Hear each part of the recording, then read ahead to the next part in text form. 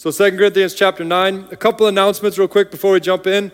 There's, as you smelt on the way in, there's a barbecue going on to help raise funds for youth, going to camps and different things. Man, they smell good, yeah? They smell good. I like hamburgers, yeah. And then also we have these bags on your way out. You can grab a bag, and it's a little bit of a food drive we do around Thanksgiving every year. And what it does is if you take the bag and then bring it back full over the next few Sundays, it restocks all our shelves for the food pantry, and there's always a big push this time of year for families that need food. So we'd love your help with that if possible. And congregational meeting next Sunday, which just if you can really make plans to be here next Sunday, we're going to have sort of a state of the church address as a part of our service. So you don't want to miss that. It's going to be great. I'm really excited about it. But with that being said, we're in our Life Together series. We've done messages about bearing one another's burdens, because ultimately when we're in life together, that's what it means to be in community, is not what people can do for you, but how you can get your shoulder under the burden of someone else. That's an important part of Christian community. Conflating intimacies was this really great message. Alec really skillfully helped us kind of weave romance, sex, some of these types of aspects of our relationship together in a really, really wonderful way. We also talked about relationship status in God's family. We talked about pre-marriage and even post-marriage, and a big part of it was talking about singleness in the family of God. And a lot of people said that message was very, very helpful for them. And so if you haven't heard that and you'd like to, you can always get that on the website. Mario Benavides from Living Streams Espanol, he came this side and he talked to us how important it is to fight for our family, to fight for your church family, that it's not something you should be passive about, something that you should really be intentional about. We talked about honoring everyone. Anybody remember that message? I didn't know if anybody come back after that one. Yeah, that was a doozy. And from 1 Peter, we talked about how the Lord wants us to honor everyone, including the ones that are hard to honor. Diversity of spiritual gifts, and then exquisite mutuality was last week. So it's been a lot of fun to kind of go through helping us understand what life together in a New Testament context is supposed to be like. And today we're talking about finances in the family of God. We didn't tell anybody ahead of time because we didn't want anybody to miss church for some weird reason. But yeah, finances in the family of God, and it's a very important thing. It's all over the whole Bible, as we'll see, but we're going to jump into that. In 2 Corinthians chapter 9, 1 through 15, Paul, who calls himself the apostle to the Gentiles primarily, he's the one that God ordained to basically be the architect for Christian community. He's the one that was spreading the gospel and forming communities outside of Jerusalem and helping them navigate all of the challenges and all of the wrestling that the gospel was going to bring to their cultures, to their families, to all their dynamics. So he's a real important person to listen to. And he's writing to a church in Corinth about some of the questions they had in regards to finances. Verse 1. Now it is superfluous or unnecessary for me to write to you about the ministry of the saints. Now that phrase, as you'll see as we continue down this thing, like any good pastor or preacher, he's kind of nervous to say finances. He's nervous to talk about giving money and all these things. So he calls it the ministry of the saints. And as you keep reading, he'll call it different things. He'll call it a service. He'll call it a contribution. He'll call it a gift. He'll call it a promise. It's very interesting. But I feel him there. I feel him. For I know your readiness, of which I boast about you to the people of Macedonia, saying that Achaia, which is Corinth, has been ready since last year, and your zeal has stirred up most of them. But I am sending the brothers so that our boasting about you may not prove to be empty in this matter, so that you may be ready as I said you would be. Otherwise, if some Macedonians come with me and find that you are not ready to give this gift, we would be humiliated, to say nothing of you, for being so confident in you. So I thought it necessary to urge the brothers to go on ahead to you and arrange in advance for the gift you have promised, so that it may be ready as a willing gift and not as an exaction. So here he's talking about, I was so encouraged when I came to you in Acacia, you Corinthians, because when I mentioned to you that I would love to have you send a gift, a financial gift, with me back to the people in Jerusalem who are going through famine, going through a tough time, you guys were excited about it. You jumped at the opportunity. You said, we would love to do that. And we want to just talk to everybody. And they were very excited about the idea of giving financially. And he said that I was so pumped up that when I went up to Macedonia right after you guys, I told them how excited you were, and they started to get excited about giving financially. And Paul, he was probably saying, I was a little nervous, didn't quite know how to go about this, but felt like it was something God was wanting me to do. But your joy, your zeal in this matter was so effective on me and so effective on the other people that I've told about it. And he's saying, and now I'm coming back through Corinth on my way back to Jerusalem to collect the gift.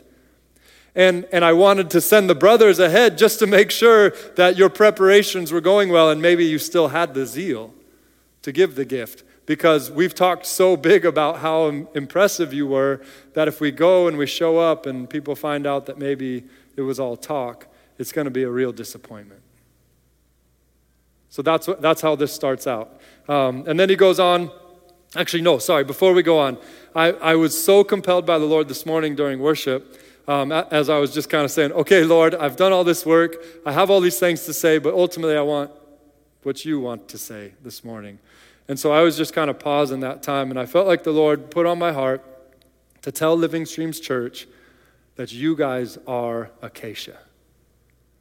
You guys have done so well when it comes to generosity. And it was cool, first service, because Mark Buckley, who was the founding pastor of this church 39 years ago, he was sitting there. And I just got to, kind of look at him and just say, Mark, thank you for telling me all the stories over all the years of what the Lord has done through the people at Living Streams. As a young man growing up, I just got to hear story after story, radical story after story of what the Lord has done. And even looking around here, as I see faces in all these 3 services today, I'm just like, I know what you did. I know what you did. I know what you did. Nobody else knows what you did, but I know what you did because the position I'm in is interesting. I'm like in between. So even I told you I went to Belize. Someone came to me right before I went to Belize and gave me $500 and said, God told someone to give me this $500 to you going down to Belize because he felt like there was someone down there that really needed it. And immediately when they said that, I already knew who I was supposed to give to because I was talking to somebody in Belize, and they were telling me, this is a very, very faithful person, but he'd lost his job, he had a wife, and he's got young kids, and he's like, I don't know what to do. And I just said, I didn't know what to do. I had nothing to offer. And so right before I'm going down to Belize, someone gives me $500. So here I am, like I'm doing something good for somebody, and I'm just literally going, okay, But I give the $500 to this guy, and these 2 people they don't know any of the situation. They just felt compelled to give, so it goes through them. Boom, I give it to him, and I'm standing in front of this guy and his wife and his kids as if I give him this gift. And the tears coming out of his eyes, and he's thanking me profusely, like I had something to do with it. And ultimately what it was he was just so moved that God would hear his prayers and speak to someone else who was praying, and he got to be a part of this process of God just saying, hey, let's do this thing. The ministry of the saints. This beautiful, beautiful thing. And so anyways, Living Streams, you're so good. But then I felt like the Lord told me right after that to really thank those who are over 50 at Living Streams because of all of your generosity. That you guys have chosen to not sow sparingly, but to sow generously in Living Streams and specifically and beyond. And not to say that I'm not talking about from, our financial reality. I'm just saying that generation, you guys have been generous. And now to appeal to this younger generation, that it is our turn to decide, are we going to trust the Lord with our finances or are we not? Are we going to believe that the tithe is something valuable, or are we not? Are we going to sow generously, or are we going to sow sparingly? And to really charge and say, hey, it is our time right now to make sure that the people who take over from us have full vats and full barns when they set their sights on serving the Lord. Mark Buckley and his family, they worked really hard. I watched them be in a living room and kind of move from place to place to place to this place. And so we now have inherited this amazing campus in the middle of this city, this amazing family, these amazing resources that will go because someone was willing to lay down their life. And it's our turn to not just squander and use and consume these resources, but it's now our turn to lay down our lives in faith and trust in the Lord. And to give so generously that the people after us have a lot more to work with than we did. It's true in our nation, on the political scene. It's true in that regard, but I'm talking here about the church this morning. So anyways, that was a little bit extra there. No charge for that right there. So verse 6, the point is this, Paul is saying, whoever sows sparingly will also reap sparingly. Whoever sows bountifully will reap bountifully. Each one must give as he has decided in his heart, not reluctantly or under compulsion, for God loves a cheerful giver. And God is able to make all grace abound to him, so that all sufficiency in all things and at all times you may abound in every good work. As it is written, he has distributed freely, he has given to the poor, his righteousness endures forever. Let that be said about us. Verse 10, he who supplies seed to the sower and bread for food will supply and multiply your seed and sowing and increase the harvest of your righteousness. You will be enriched in every way to be generous in every way, which through us will produce thanksgiving to God. For the ministry of this service, it's another fancy way of saying it, is not only supplying the needs of the saints, but is also overflowing in many thanksgivings to God. By their approval of this service, they will glorify God because of your submission that comes from your confession of the gospel of Christ and the generosity of your contribution for them and for all others, while they long for you and pray for you because of the surpassing grace of God upon you. Thanks be to God for his inexpressible gift. This is the word of the Lord. And so we're going to unpack this now in just a moment. I want to make sure you understand that this is not some obscure passage in the Bible that we're pulling out and making this huge argument about. In fact, the Bible is very clear about our finances from beginning to end. In the Old Testament, First Testament, the original testament that God brought to the people that we have recorded in our Bible, you have verses like this, Deuteronomy 16, every man shall give as he is able, according to the blessing of the Lord your God, which he has given you. Proverbs 3, the wisdom literature says this, honor the Lord with your wealth and with the first fruits of all your crops. Then your barns will be filled to overflowing and your vats will overflow with new wine. Now, first service and second service, I got a running total of how many people have barns. First service, there was one barn. Second service, there were 3 barns. How many barns are represented here? Who's got a barn? Anybody got a barn? There's a barn. There's a barn. 2? 2 barns? Barnes and Noble. Yeah, if you own that, maybe, but no. Okay, how many vats we got here? Just kidding. Nobody's got a vat. Nobody even knows what that is. But he's just basically saying he's going to supply every one of your needs. 1 Chronicles 29, but who am I and who are my people that we should be able to give as generously as this? Everyone comes from you, and we have given you only what comes from your hands. Beautiful perspective. In Genesis 14, this is an important passage. And praise be to the God Most High who delivered your enemies into your hand. Then Abram, later called Abraham, gave him 1/10 of everything. So when we talk about the tithe, where we give 10% to the Lord, a lot of people think that's tied in with the law that came with Moses and we're no longer under the law. Totally understand that. And the New Testament doesn't talk a lot about specifically the tithe. However, the tithe is something that was before the law came. With Abraham, it was a response between God and a grateful person that he gave him 1/10. And so that's why this is such a common thing throughout scriptures, the whole idea of 1/10. In Jesus' life, not just the Old Testament, but in Jesus' life, Jesus said in Matthew 6, so when you give to the needy, not if, do not announce it with trumpets as the hypocrites do in the synagogues and on the streets to be honored by others. Truly I tell you, they have received their reward in full. Mark 12, Jesus is teaching his disciples about giving, and he says, he sat down opposite the place where the offerings were put and watched the crowd putting their money into the temple treasury.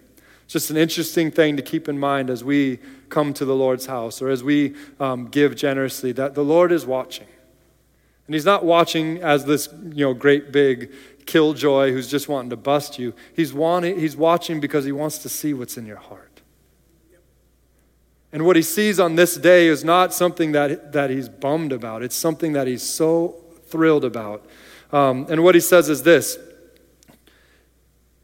It says, many rich people threw in large amounts, but a poor widow came and put in 2 very small copper coins with only a few cents.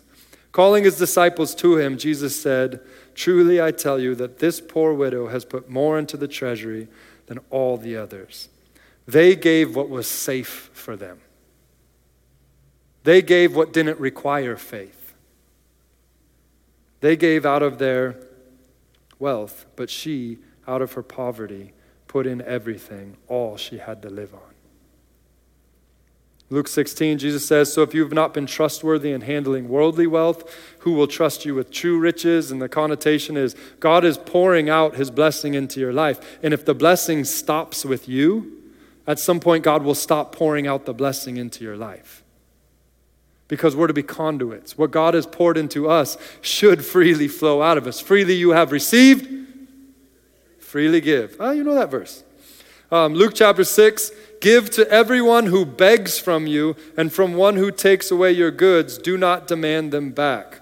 Takes a little unpacking, but Jesus is obviously calling us to uncomfortable territory. All the financial planners in the room are like, "Whoa." Financial planners are good. They're important, and we'll see some about that later. But we have to make sure our hearts don't become closed off or too calculated because of all the scammers out there. Teaching of the apostles. So this is where the New Testament epistles, particularly Paul, 2 Corinthians 8:7, he says, "See that you excel in the grace of giving." Acts chapter 5, one of the very first things that happened in the first church community was this. Peter said to Ananias, "How is it that Satan has so filled your heart that you have lied to the Holy Spirit and kept a portion of the money that you were supposed to give for receiving the land? Didn't it belong to you before it was sold? And after it was sold, wasn't the money at your disposal? What has made you think of doing such a thing? You have not lied just to human beings, but to God." And when Ananias heard this, he fell down and died, and great fear seized all who had heard what had happened. That there's a seriousness in the way that we handle finances. There needs to be an honesty and integrity in it. And then 1 Timothy chapter 6, Paul is encouraging his protege to command them to do good, to be rich in good deeds, and to be generous and willing to share. And in this way they will lay up treasure for themselves as a firm foundation for the coming age, so that they may take hold of the life that is truly life. So God cares very deeply about what we do with the finances, resources that we have. God is watching and wants to see you act in a way that is beautiful and good and generous. And then here in 2 Corinthians 9, we have just kind of some real practical teaching. We have the purpose. He gives us the purpose of giving, of generosity, of why we should be compelled to give. He gives us the protocol, the correct way to give, the correct heart to give with. And then lastly, the promise to those who give in the way that God is asking us to give. So we're going to jump into that. And first of all, the purpose of giving money is to supply the needs of the saints, he says. And this is true. I mean, one of the pictures in that first church about this giving to supply the needs of the saints, it says, "And no one had any need among them, because they held everything in common." And that's just an unbelievably beautiful, beautiful picture. And it reminds me a little bit about the women at the streams on Wednesday mornings. I don't know how many times there's been a woman who I know has a lot of need because of different things I was told, and she plugs her life into this Wednesday morning Women at the Streams group. And next thing I know, she's telling me story after story, hour after story, about how she no longer has need. or her needs have been met in such amazing ways. There's a men's group on Tuesday mornings, early Tuesday mornings, like 5:30 or something. I didn't even know they still made 5:30, but it's there. And I've heard story after story about this group of men that if a guy just comes and plugs his life into this little group, over time, next thing you know, not only does he have a job when he didn't have a job, not only does he have a car when he doesn't have a car. I mean, there's just story after story after story. When he would knit his life together with this group, there would be no more need among them. And that's our hope for life groups. That's our hope for all these groups that we have. And there's so many ways you can plug in. When people come off the street of Glendale here or come from the bus stop and they're like, oh, there's a church, maybe they could help me. They come in. And so often I will meet with them and I'll tell them, look, we're a church organization and we have a little bit, we can give you a bus pass, we can give you, food from the food pantry, we can give you some pastoral counseling, sometimes we'll buy you a bus ticket to go back home, or like there's different things that we can do, but we're real limited. But I tell them, I say, if you will knit your life into the community at Living Streams, I can almost guarantee you that you're going to be taken care of. First by God, but then by the people of God. And that's my promise to him, and I've seen it happen so many times, which again is a commendation to you guys. So supplying the needs of the saints for sure. Creating many overflowing thanksgivings to God, he says, is one of the purposes. That when we give, it actually creates thanksgivings to God, or it glorifies God is the third point. Both of these things, I love in the Message translation, it says that when we give in the way that we're supposed to, it creates a chorus of thanksgivings to God. And in some ways, if you picture God sitting up above the whole thing and all these little stories, I mean, I've told just a few today, but all the stories, every time we give and it meets someone and they receive and they say, thank you, Lord, or they say, thank you. God hears every single one of those as this beautiful song ascending to him. This chorus of thanksgivings. I got to hear one of the guys that we worked with in Ireland. He's trying to plant a church, he and his wife. And they're having a little trouble financially, so he's working the graveyard shift at McDonald's right now, just trying to be faithful to his family, and it's really challenging for him to, study the Word and meet with the people, all these things. But he's just kind of pinched, and it's like, oh man, I'm so proud of you for doing this, and we're praying, and we're hoping that the Lord provides. And it was cool because I was just on the phone with him earlier this week, and just asking him, so how's it going? And he said, well, I actually when I got my paycheck from McDonald's, it was actually less than I was expecting. And so we were really not going to make it at all. But he said, but then there were these 3 different people who are all kind of wanting to join in the church. And they all came up to me and they felt like the Lord was telling them to give this. And they just started giving money to them. And so they were totally covered for the month. And you could just hear the melody coming from his heart as he was just telling me the story of thanksgiving to God. And that's just one of so many, many around the world. That's why we got to keep giving. That's one of the purposes. And the last thing is interesting. Fourth, this takes a little bit of work. The fourth purpose that he gives us is that it shows others we are submitted to the gospel of Christ. And in some way in Paul's mind, there was an evangelistic aspect to the giving. And it's true, when we live in a culture, in America in particular, that it just loves money. We love it. So when we read those verses, the love of money is the root of all evil, we don't have to wonder if we love money. We do. We love it. It's great. It's wonderful. You can do a lot of cool things with money. But what happens when someone is not ruled by money, someone is not selfish with their money, it is totally perplexing to people who don't know Jesus. That you would be freely giving, that you would be a conduit, that you would even give sacrificially, it speaks volumes to them. And they're either going to think you're insane, or they're going to think, who is this Jesus that you're following? Because I don't want to be ruled by money. I don't want my life to be so self-serving.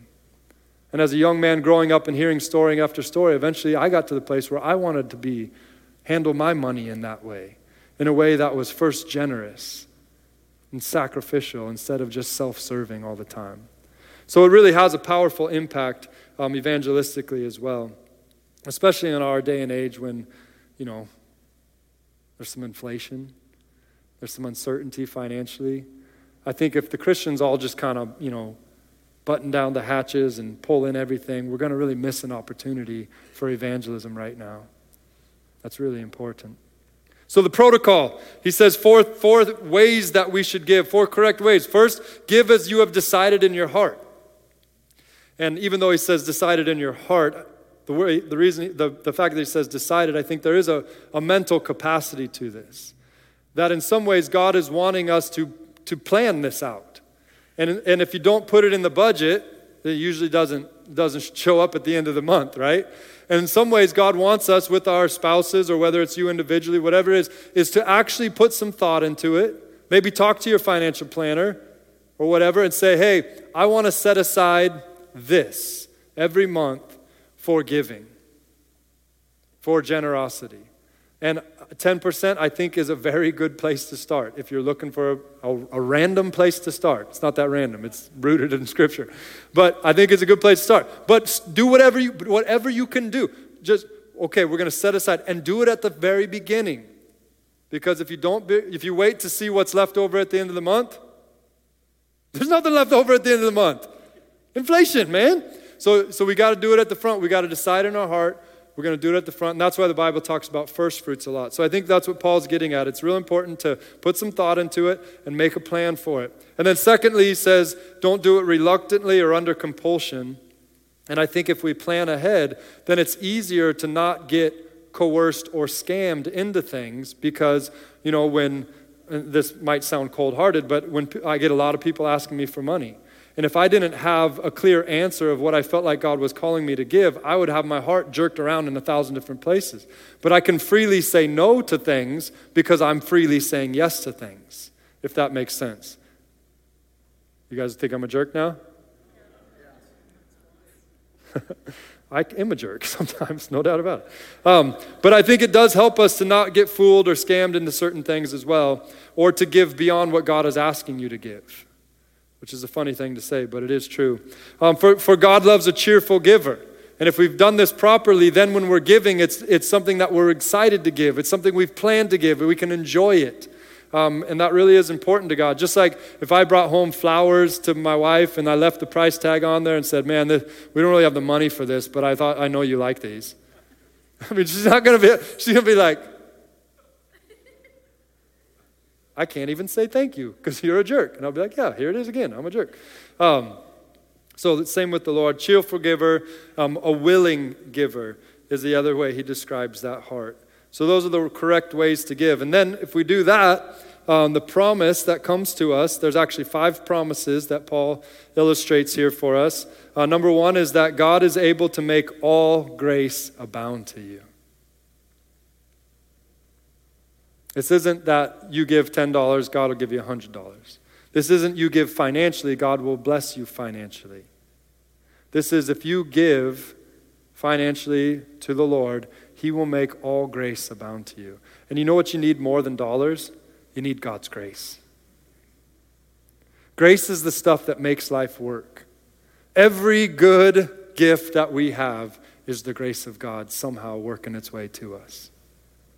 And whether that comes in through, I need money for rent, and instead someone gives you a house. Whether, I need to get my car fixed, or next thing someone's willing to give you a ride. God's grace shows up in all kinds of different ways. But the promise is that if you give in the way He's asking you to give, He will make sure that the grace shows up. Secondly, having all sufficiency in all things and at all times. There's a lot of alls there. And I do like this, even though I've heard preachers say it. All in the Greek means all. It's kind of funny, but it's all. It's big. You need to think large. And when he's saying this is all sufficiency in all things at all times. And the way Paul described this in a different part is he said, I've learned to be content in all situations, whether I abase or abound, whether I have lots or little. Whether it's sparse or there's plenty, I've got something better than money. I've got contentment. I've got peace. That isn't tied to whatever my paycheck says or whatever bill comes in. I've got something that's stronger than that. And that's a beautiful, beautiful promise from God. if we'll give in the way that he's asked us to do. The third thing, will abound in every good work. Will abound in every good work. And this is where the idea that God provides where he guides is so true. Wherever God guides you to go, he's going to provide for you. Whenever God asks you to do something, he will provide what you need to do those things, even if you don't know how. There's been 3 times now, my wife and I and our daughters have basically cut off all income streams in order to go out into a mission field for a year or whatever, just to see what the Lord might do. And it was scary the first time, because we didn't know what was going to happen, and the Lord provided beautifully. And then the second time, because the Lord had provided beautifully, we were still scared to death. Maybe I was more scared than you were scared. And then the third time, God had done it so well, so provided, it had just been so good on his promise that the third time, we were even more scared to death.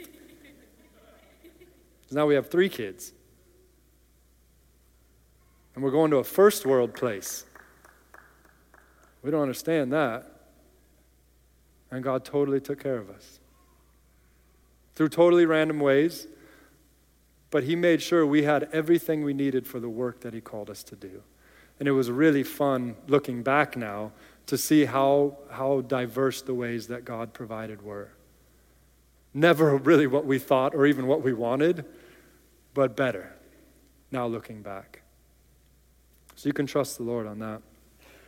And then the fourth thing, that the God who supplies seed to make bread will supply and multiply your seed for sowing and increase the harvest of your righteousness. Basically, God, he's promised to whatever you sow, you'll receive back. Whatever you've done to help someone else experience the righteousness of God will end up increasing your own righteousness. It's this beautiful, beautiful promise. And in some ways you can just look at it simply that give and you will receive. Jesus said, give and you will receive, pressed down, shaken together, and running over. You will never be able to outgive God. No matter how generous you get, all you're going to know is how generous God can be. He will not let you be more generous than him. He thinks it's a big fight. He's like, oh yeah? I see what you're doing. Boom, watch this. And he double generouses you. He loves doing it. He loves doing it. And it is true. And number 5, he says, you'll be enriched in every way to be generous in every way. And I think about this in two stories that we'll just finish up with here. My mom and dad. My mom and dad, they were friends with Mark and Christina Buckley, and Mark and Christina Buckley were planting a church called Living Streams, and they were doing it in their living room. And my mom and dad, for whatever reason, just really believed in Mark and Christina. And they sowed financially into the church with their own tithes and offerings and generous gifts as much as they could. At one point, they gave the Buckleys and the church a van, which was a big deal. And the Buckleys used it for their own family, but also for all the church stuff. And at one point, they gave the Living Streams Church a house. And they used it for a number of things. And at some point, they sold that house and bought another house with the profit, because in Arizona, it's been pretty good to have real estate. Then they sold that house and bought a church building with it. Then they sold that church building and bought this place. And that's one really cool story of how God has taken that, what seemed like a big gift at the time, and now it looks small compared to what it has produced. But another thing in that is my mom and dad, they passed away before I really became full on staff at Living Streams. And so they didn't get to see that their gift to this little tiny church that was by faith so long ago is actually providing for my own family and their grandkids, and has taken such good care of us in so many ways. And so it's this beautiful, beautiful story for me that just makes me think, man, I don't want to miss those stories. I don't want my kids to not have stories like that to tell. And then the second thing, which has been really big, and I was just in Belize with these guys, Kenny and Shannon. There's these 2 young men that the Lord knit our lives together when we were first living in this village. And they were young men. One of them didn't know how to read, but really wanted to follow Christ. And one of them did know how to read and actually had a lot of opportunities for career advancement outside the village, but felt like God was calling him to the village. And it was this really weird time where I had to tell them, hey, if you follow Christ and you really serve him and you really hang on to him and you give in the way he wants you to give, then he's going to take care of you. And I said it with the smallest amount of faith because I knew the sociological ramifications were very bleak. I knew the political corruption was basically going to keep anything from happening. I mean, they didn't have a chance at all. And yet I felt compelled to talk to them about this. And now it's been 15 years, and I was just there with them, and both of them have not only been able to take care of themselves financially, but they've been able to take care of their wives financially. They've been able to take care of their kids in a beautiful, beautiful way, getting them to schools and all these things. They've been able to build their own homes. They've been able to add on to those homes for other family members to come and live who don't have a lot. They've been able to give a lot to other family members who don't have a lot.